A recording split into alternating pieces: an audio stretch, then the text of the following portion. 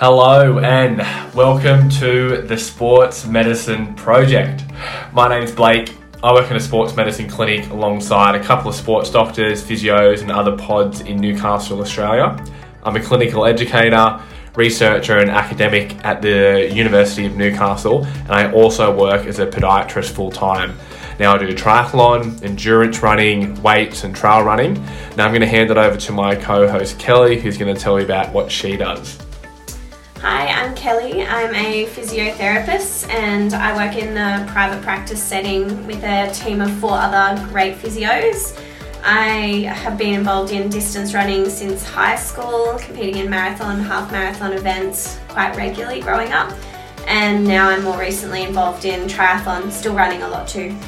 As a physio, I love treating runners, particularly female athletes, and working with female physiology. I've also worked a lot in chronic pain and neuro with the NDIS. Nice, Kelly. God, should have made mine a bit longer.